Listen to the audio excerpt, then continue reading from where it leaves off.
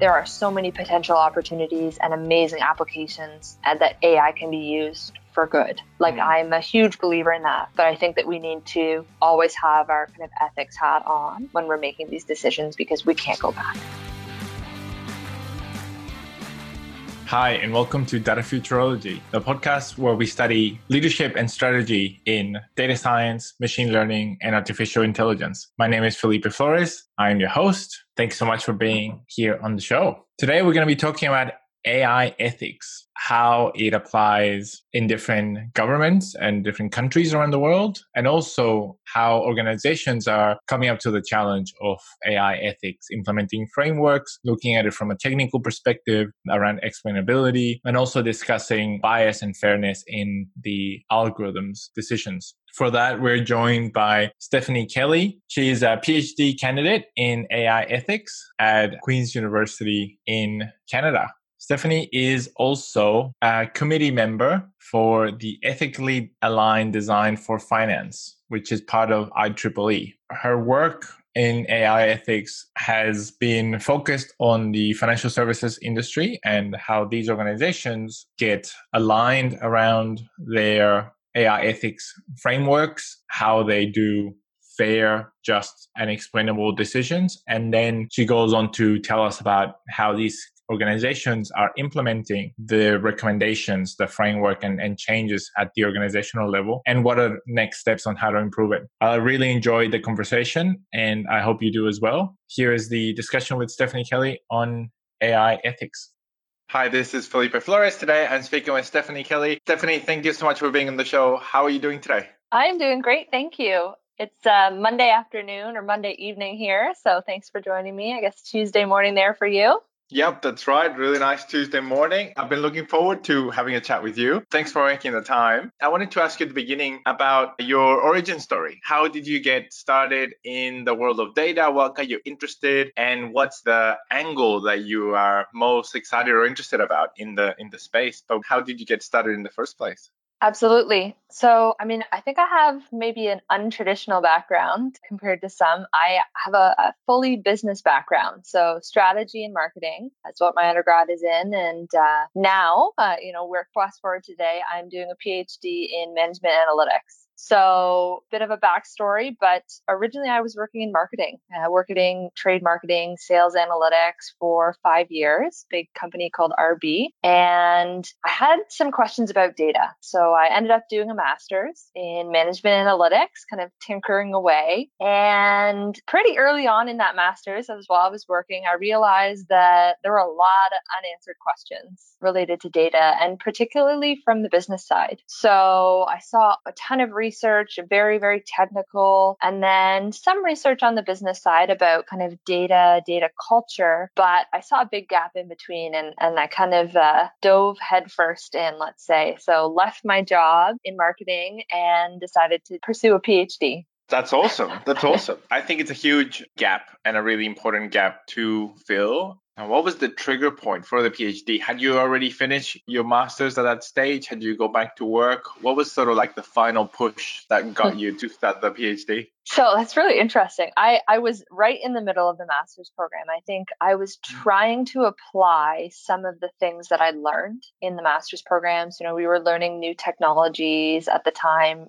Tableau was really popular, getting into R, things like that. And I just realized how unrealistic it was going to be for my organization to implement those things. And now CPG, as a whole, are behind or lagging in what we'd maybe call the data analytics. And again, between different organizations, you could have that's maybe a separate argument. But I found and I thought that it was just going to be really difficult to do the kind of work that I was interested in. And so I honestly thought first, do I join a bank? Do I join a startup in the analytics space? I had lots of discussions around that. But they just weren't going to offer me kind of that like combination I was looking for. So the data side and the business side. I thought maybe consulting, but again, it was like, hey, where can I find this kind of perfect mix? That's kind of where it happened. I mean, big change, no doubt about it. I have to be honest, like I have family in academia, my partner is an academic. So that definitely opened it up as an opportunity, maybe versus others. But it was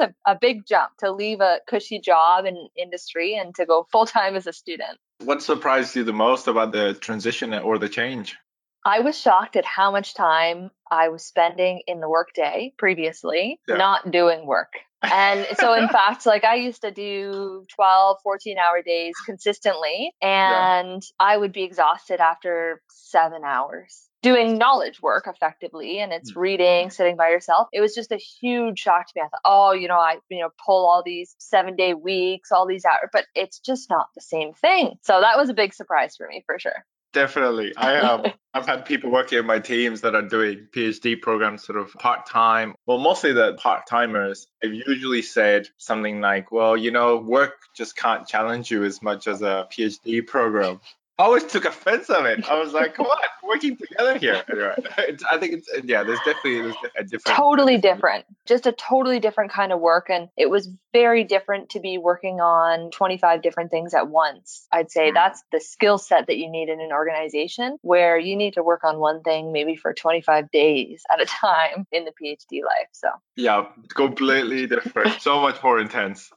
Crazy. And why do you think we have such a gap between the business side and the analytics side, where it's even difficult to come across roles that are really interesting blend of the two, where in your case, it sounds like you're designing your own path. And I completely agree that that's a need when you want to combine them in an interesting way. Do you have any thoughts on why at the moment and so far they've been kept separate like that, and that we have this gap of you're either in one camp or the other, but difficult to have a blend of the two? I do actually. And I think there's probably two drivers, one on the organizational side and then one on the education side. So organizationally, I mean, you'll see many firms are now moving to a customer-centric model, let's call it. Put the customer first, shifting from business lines or product lines to kind of this integrated network. So traditionally, you would have the business strategists, the marketers all under one roof, and then the analysts or the statisticians even at the time, the data people, the IT people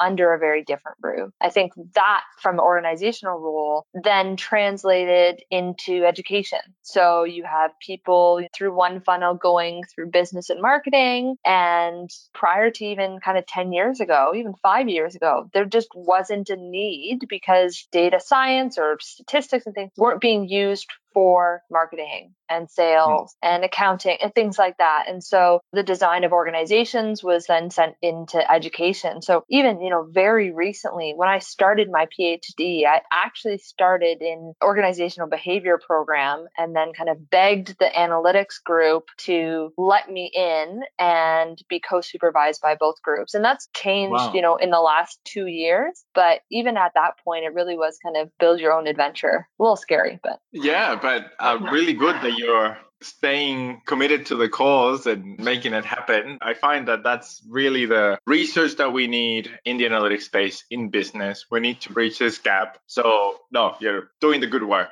I think. We hope. So, fingers crossed. And you hear a lot of people interested in those questions. So it's not for lack of interest, I think. It's just same thing in business. It's change. Change is difficult. Getting the logistics, getting the financial support, getting that. And you'll see there are new schools, the MIT school that's hopefully starting, I think, in the next year or so, just all centered around AI, has businesses, has engineering. That kind of mentality of customer, in this case, AI centricity, is starting to change. And so I think we'll see more research and more questions around the business and AI together. Yeah. And then how is it going to change the expectations of people at work? in terms of their level of literacy in the space, being able to make data-driven decisions? Do you think that the pressure comes internally from within the business? Is it a competitive market dynamic that changes it, or is it people coming in from new degrees and with new education that has a combination that alerts to the capability inside a business? How do you think it's going to play? I mean, as a traditional marketer in business, I'm a believer in kind of the market pressures. And based on some of the research I've done, some of the organizations I've talked to, the real leaders are investing in basic AI education for all employees. So, I mean, even, 90,000 employees having some kind of fundamental training on AI. So I see that being an advantage, a competitive advantage for organizations. And that's not to say that, everybody will understand coding or understand, but AI is becoming such an integral part of many businesses. I think that competitive pressure will probably outweigh the education side. Education will catch up, but it takes a lot longer for educational institutions compared to the market. That'd be my thought. Yeah, definitely. And how have you found your research topic? How did you get to the topic itself, I guess, as a starting point? How did you decide what to focus on? So first, my detailed research topic is on the ethics of AI in financial services. When you write a thesis, you have to be pretty focused. So within that, it's understanding and preventing AI ethics challenges. But at its core, I was interested in why organizations don't use AI and analytics. So there's lots of reasons that we've looked at or that I looked at: culture, organizational structure. But a major one that kept coming up when I started my PhD, really just from industry conversations, was ethics. And tons of organizations are concerned or were concerned about even implementing AI for their customers, AI tools, because of ethics and industry angle. It was an interesting question. And then to me, it's very meaningful. So as a PhD student, the one question that you're spending 25 days on or 5 years on needed to be really interesting and intellectually and mentally stimulating. So I wanted to pursue something that kind of had a positive impact. And to me, that was AI ethics. Fantastic. Interesting that you were already having conversations with industry as you were fine-tuning your research topic, that you were already sort of gathering information from people's mouths as well as doing research in order to pick the specific topic. That's a great way to go about it, I think. Very, very customer driven, I guess, or market driven. Somewhat, in the sense of getting... I mean, that's the marketer in me for sure. There's many different philosophies in academia about how to come across a research project or a research topic. But for me, as a business researcher, it always needs to be market driven. And then it had the added bonus of being an important question. Yeah, exactly. And since you started honing in on this topic, how has it been? What have you been uncovering? What have you been surprised about? Can you tell us a little bit about your research so far? Absolutely. I mean, I do it every day, so I'm always excited to get a chance to talk about it. The early stages of my research were as AI ethics was even just kind of developing. This was about 3 years ago now. And so the first piece was about uncovering the issues. Just what are the challenges of using AI? What are the potential ethical issues, which today, kind of 3 years down the line, seem pretty obvious. Bias, fairness, explainability, privacy, But part of that was actually developing a code of conduct. And here I was very lucky to be working with a group of the Canadian banks, so large Canadian financial institutions, and taking those issues and actually developing a code that's been adopted by several of the banks here. So that's kind of phase one, is just understanding what the issues are and aligning on some principles. So I know in Australia, I think it was in fall of last year, well, I guess maybe different seasons for you guys there, September of 2019, the Australian government released AI ethics principles. So kind of that mentality of aligning. The second part of my research, complete deep dive. So looks at gender bias in algorithmic lending. Very different, very technical. I know we had actually, touched base a couple weeks ago, and you'd spoken about the Shapley values. And so I was digging into this the last week. This is an active research project, but effectively looking at what laws exist across the globe and how they can either prevent or even potentially paradoxically increase gender bias in lending. So deep dive there, lots of very interesting insights and really enjoying working on maybe the super technical side. And then the third phase, which is also in parallel right now, is looking at adoption and implementation in organizations. So kind of what happens after principles. That seems to be the question on a lot of organizations' minds right now. So whether it's global principles or industry principles or white papers, most people are fairly aligned on what the problems are. Now it's, what do we do? How do we get this into practice? How do we implement this in the organization, from the data scientist all the way up to the executive level? So that's where the focus is today. Fantastic. All right. So I'll ask you more about each of the three stages. Yeah, absolutely.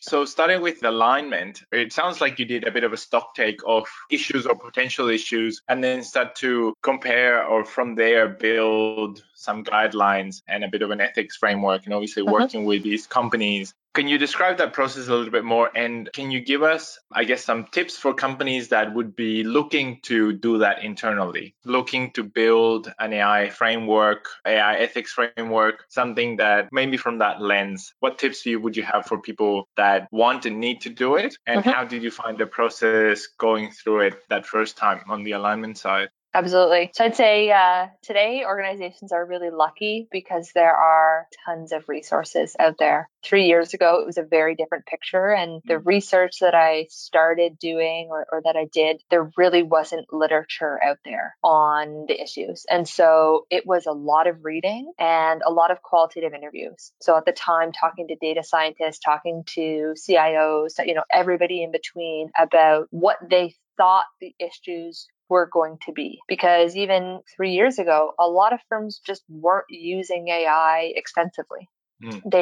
Pilots and things like that, but that's not where the problems actually come up. So I'd say that was the development at the time. Today, there are a couple of great resources, kind of my favorites. There's a research study, but also kind of a blog from the Berkman Klein Institute at Harvard. And they have gathered about 50 different AI ethics documents from industry, government, academia, and they've mapped those all out and done a really thorough analysis of kind of what the common principles are across the different documents. There's about 11. And interestingly, across countries, across different institutional groups, governments, they're all pretty aligned. So that's a great resource. An organization can effectively just go onto that website and read the different documents. So some of them are, government, some of them might be more appropriate for an organization. More recently, a more comprehensive site has come up, and that's through OECD. So OECD.ai is a new policy observatory that they've created, and they are tracking effectively every AI ethics document around the world. It's in development, but right now it is a fantastic resource. So they have, I think right now, over 70 organizational specific AI ethics principles. So whether you're a small shop, huge firm, you can go online and see examples, AI ethics guideline documents. But that would be the way forward. And it's all public. So that's, I think, the major difference, which is very positive as a researcher. People are sharing this. There's engagement around the same principles. So that would be my recommendation for organizations. Check out either of those websites and start from there. Pull the principles that exist, and no need to recreate the wheel at this point in time. Yeah, exactly. That's really, really interesting. And within the principles that are published, from what you've seen, have you had any surprises? Anything that stood out to you? Anything that you didn't expect? Can you share some of those types of things that you've come across during the principles alignment phase and that research part? Yeah, definitely. The most obvious one, and this may be a low-hanging fruit, but would be the data privacy piece and the differences across countries. I mean, I think we all know that with the COVID stuff in the news, and you can see the different understanding or preferences for surveillance across different countries, and that ladders down again to the data privacy side. So the EU kind of GDPR being the strictest, and how that ladders down to the EU principles versus China versus Singapore even. That is a big difference. And that's tied also to use and let's call it consent or knowledge of AI. So certain countries, consumers want to know that they're speaking to or interacting with an AI. Other countries don't care. And people see it as a really fundamental right, is I have the right to know that I'm conversing or interacting with an AI, or that my data has been analyzed by an AI system. And you'll see that, again, somewhat linked to a pattern. So the countries who are maybe more comfortable with surveillance are generally more comfortable with that interaction or unknown interaction. That would be the biggest surprises, I guess, that I've seen. Yeah, when I think about across the globe. And have you noticed, or staying on the privacy topic, have you noticed any big shifts or changes in the time that you've been doing your research? Whether it is more countries looking or countries being more comfortable kind of like giving away a bit of privacy in order to get some of the benefits from AI? Or have you seen the trend go the other way where people are more worried about privacy and there's more barriers or certifications that organizations need to show in order to apply AI to their data? Where have you seen the changes within privacy, if any, during the last few years or couple of years? Great question, actually. I think there was a bit of a come to Jesus moment when GDPR came out for some organizations, and you saw that some firms were really underprepared. And again, it applied globally. But a lot of the companies, I guess, that I've spoken to in the EU have said that they've been able to relax their privacy guidelines or their privacy initiatives that they had in place. So that to me was a bit of a surprise and a bit of a shock. And so I think they were so strict in their regulations previously, in the rules that they put in for their own organization, that they've been able to relax them a little bit, especially now that it's aligned across the EU. I think that was a struggle prior. Again, by no means am I a GDPR expert, but just talking to some of the organizations, if let's say they were in Sweden, where customer trust is really an integral part. And so they were able to relax a lot of their privacy guidelines and kind of share between EU countries. That would be, I'd say, the biggest piece. By no means kind of an open banking or open access expert,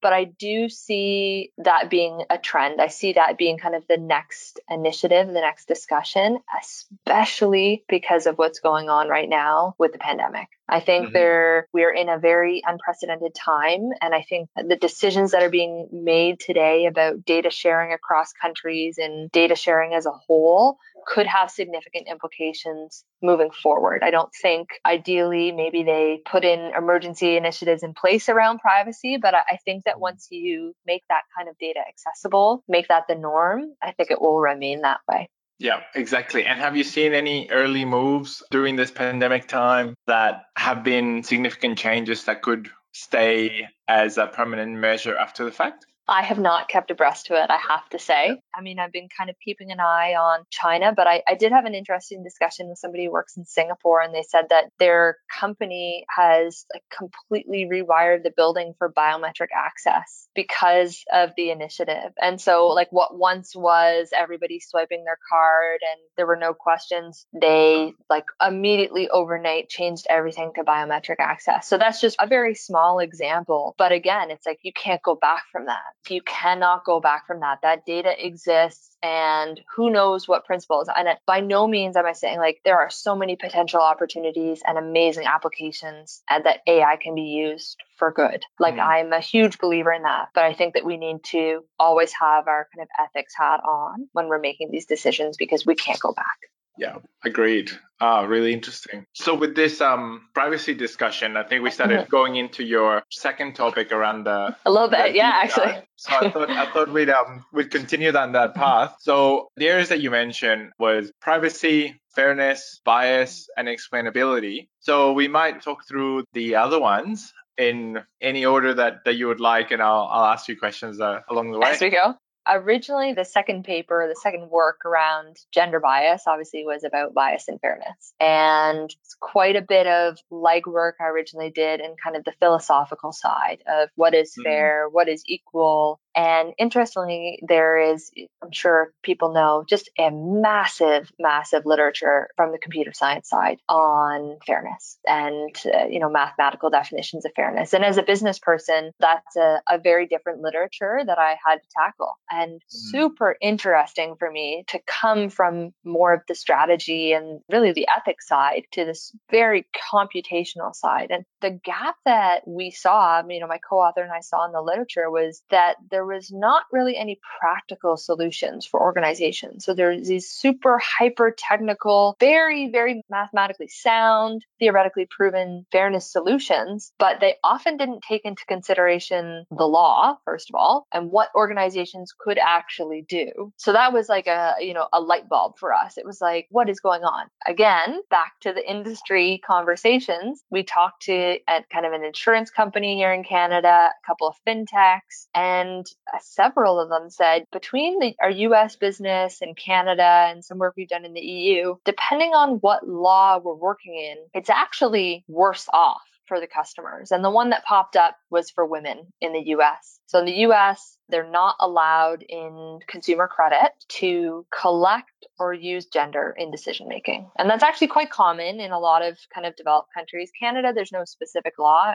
Canadian. So there's a bit of kind of gray area. And we kept hearing this story that, well, when you actually don't use gender, when you don't have that information, we think that it's hurting women, was the short. And so what this paper does from a very practical standpoint is we have a real fintech data set. It's like 300,000 customers. It's from a country that is allowed to collect gender and use it in their predictions. And we compare models that use gender and that don't use gender. And then we take it a step further and we look at pre-processing and kind of different data collection and data massaging techniques. Can you use gender? Can you not? And what the implications are for anti-discrimination laws. So very kind of practically focused piece using a ton of that literature from computer science, but pulling out what could have an organization actually do today, what's realistic, what's feasible, and what's legal given the different jurisdictions.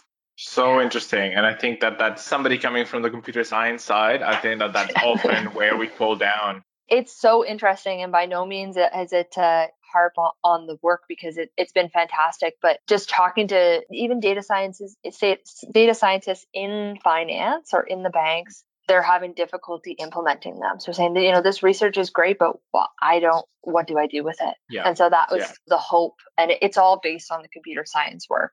Exactly. That's interesting. And great to hear that capturing more information helps be fairer. So in this case, by capturing gender, you're able to, ensure and check that you're being fairer in the algorithmic decisions. Very much so. Very much tied again then to kind of the privacy and the responsibility piece.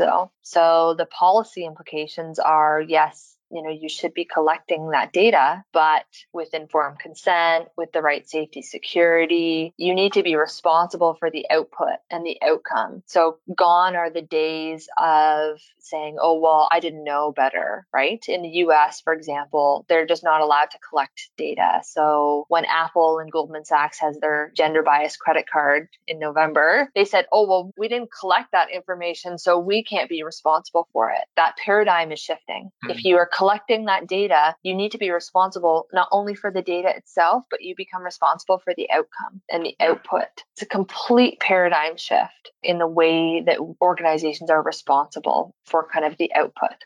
Correct. And now that that expectation is out there, then the pressure will continue to mount and more people will be working in this way. And I guess to play devil's advocate for 1 minute, is any of this, extra governance, is it slowing us down at all? When you see countries that have different approaches to AI ethics, are countries with less restrictions moving faster in the space, in the field?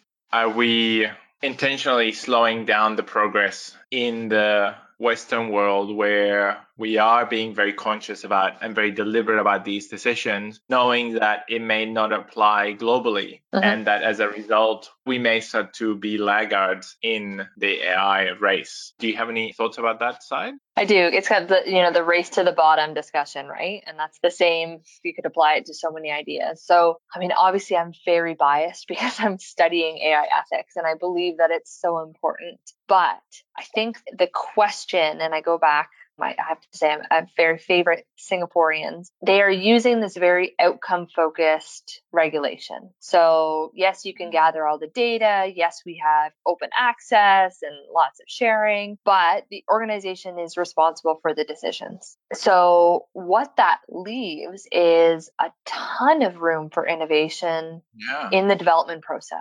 Now, again, Singapore is a very unique country as well. And so we have to be cognizant of that in terms of the regulations and the power that is there. But a country like the US, potentially, where regulation has been very strict and in many cases prevents any work from being done because it just blocks it. So the example, the credit example, many banks just say, well, why would I bother working with AI, because right now it has to be explainable and I can't actually use the data that I would want to use in an AI model. So I think it's more focused on the input restrictions versus output responsibility rather than is there a law in place or is there regulation in place? So for me, whether or not there's regulation, I don't really see a trend. But if there's that really strict kind of traditional human-centric regulation, that seems to be what's stifling innovation. So adapting and adopting the new regulations like the EU has done. I know there's lots of discussions on GDPR, but at least they've put something in place. They're putting in place new regulation probably within the next year around AI. They've, released a big white paper on that. And that's it looks like it's going to be very outcome focused, very much, measure the bias, measure the impact rather than restrict the data collection maybe not as flexible as Singapore, but somewhere in between. So to me, that's the question rather than just is there regulation as a whole. Yeah, that's a really good way to think about it. Really good insight. Thank you. And have you noticed any difficulties or complications for organizations that have more of a global footprint when they're having to manage and keep up with all the varying regulations in this space around the globe, especially as AI products are often thought of as something that you can roll out globally and sort of have one solution ideally for the world as your market. And then in that process, there are multiple levels and differing levels of regulation in each different country. And it sounds like there's more and more of a move for each country to look to make their own regulations and their own frameworks. Have you seen organizations struggle to keep up or struggle to deal with that in any way? I think the biggest challenge, and it's evolving right now, is the principles to practice piece that I kind of spoke about, that third area of research. And so if you want to regulate AI, why not regulate it with AI, right? This whole RegTech idea, can you put in place some framework, some tool that effectively measures the ethics of your AI? And I think that's where the challenges are coming, because there either is no regulation or the initial thoughts, the direction of the regulation, and then ultimately the values. So I love the MIT work done on the autonomous cars, kind of in the Nature article, and says there are globally about 3 different buckets of ethics that we have. One kind of based in Confucianism, another a little bit more Western values. And so again, that goes back to an added value, even if there is regulation and even if you could understand and have some alignment or at least some way a programmatic way to input the regulation, the actual ethical values differ. So right now, a lot of organizations that I've talked to are trying to figure out an efficient but flexible way to put principles into practice. It right now doesn't look to be AI RegTech. That does not seem to be the solution right now. It seems to be something a little bit more traditional, kind of a governance framework or a process in place, something a little bit softer. And then the more technical side is flexible within a country. So how exactly you're measuring fairness, what level of explainability or what the privacy guidelines are, those seem to be left left by organization. I think that will be a big challenge moving forward in terms of can we actually roll AI ethics out in an efficient way without stifling too much innovation? Yeah, definitely a huge challenge because from a regulatory perspective, they would have to get all of the data, like all of the loan applications, all of the decisions for all the loan applications, and then the performance of the portfolio over time to be able to study the ethics of the algorithmic decisions. And that is in a very data heavy decision, right? So think about completely different industry or even in banking, HR hiring. There's where on earth is that data coming from? How do you have a feedback loop? What data are you gathering for the decision making? So I think that to me is the more interesting question. And by no means do I have an answer to that today, but this idea of how do we start to track the more data invisible decisions in an organization? Because things like credit loans and those very data heavy algorithmic trading, I'm coming from the finance side, but marketing, that stuff produces data that's very easily captured. What is more interesting to me in the future are the decisions that maybe aren't as easily tracked or don't traditionally produce as much data. How do we make sure that those are fair and ethical? Big philosophical question, but something I think about. Something I think about when I can't sleep.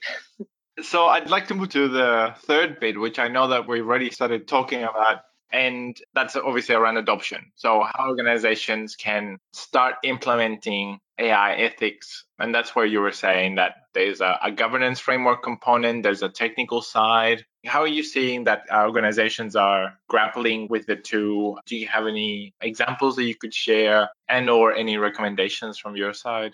So I think the overarching context is important. And again, it depends on the country and the regulation that exists. Whether or not the regulator has, or even the country has made some stance or taken a stance on AI ethics makes a big difference on what the organizations have done. And that's fairly obvious. Like if it's a big priority of the country, then it's probably a big priority of the financial institutions because it's an expectation.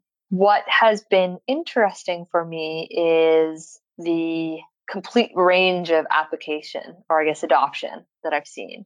And it's all tied together, I'd say, in a nice package. So companies that are really leaning into AI as a competitive advantage are leaning into AI ethics with that. It is very obvious. This may be a bias of financial services because trust is such an important part of financial institution. So it's not necessarily true of technology or other industries. And in fact, that may not be the opposite case in technology, but they're leaning in with AI as a competitive advantage. They're leaning in with AI ethics. They have principles that they've developed, whether that's taking something from another company, kind of adapting it, or taking EU or the OECD guidelines. The biggest variation is in that frontline adoption. And so most organizations have not implemented anything with their data scientists. However, many data scientists are implementing initiatives themselves. And I think that's been the most positive and kind of the most exciting piece that I've seen. Even if they say that, we don't have any AI ethics principles or frameworks or checklists, there's a lot of people working on AI ethics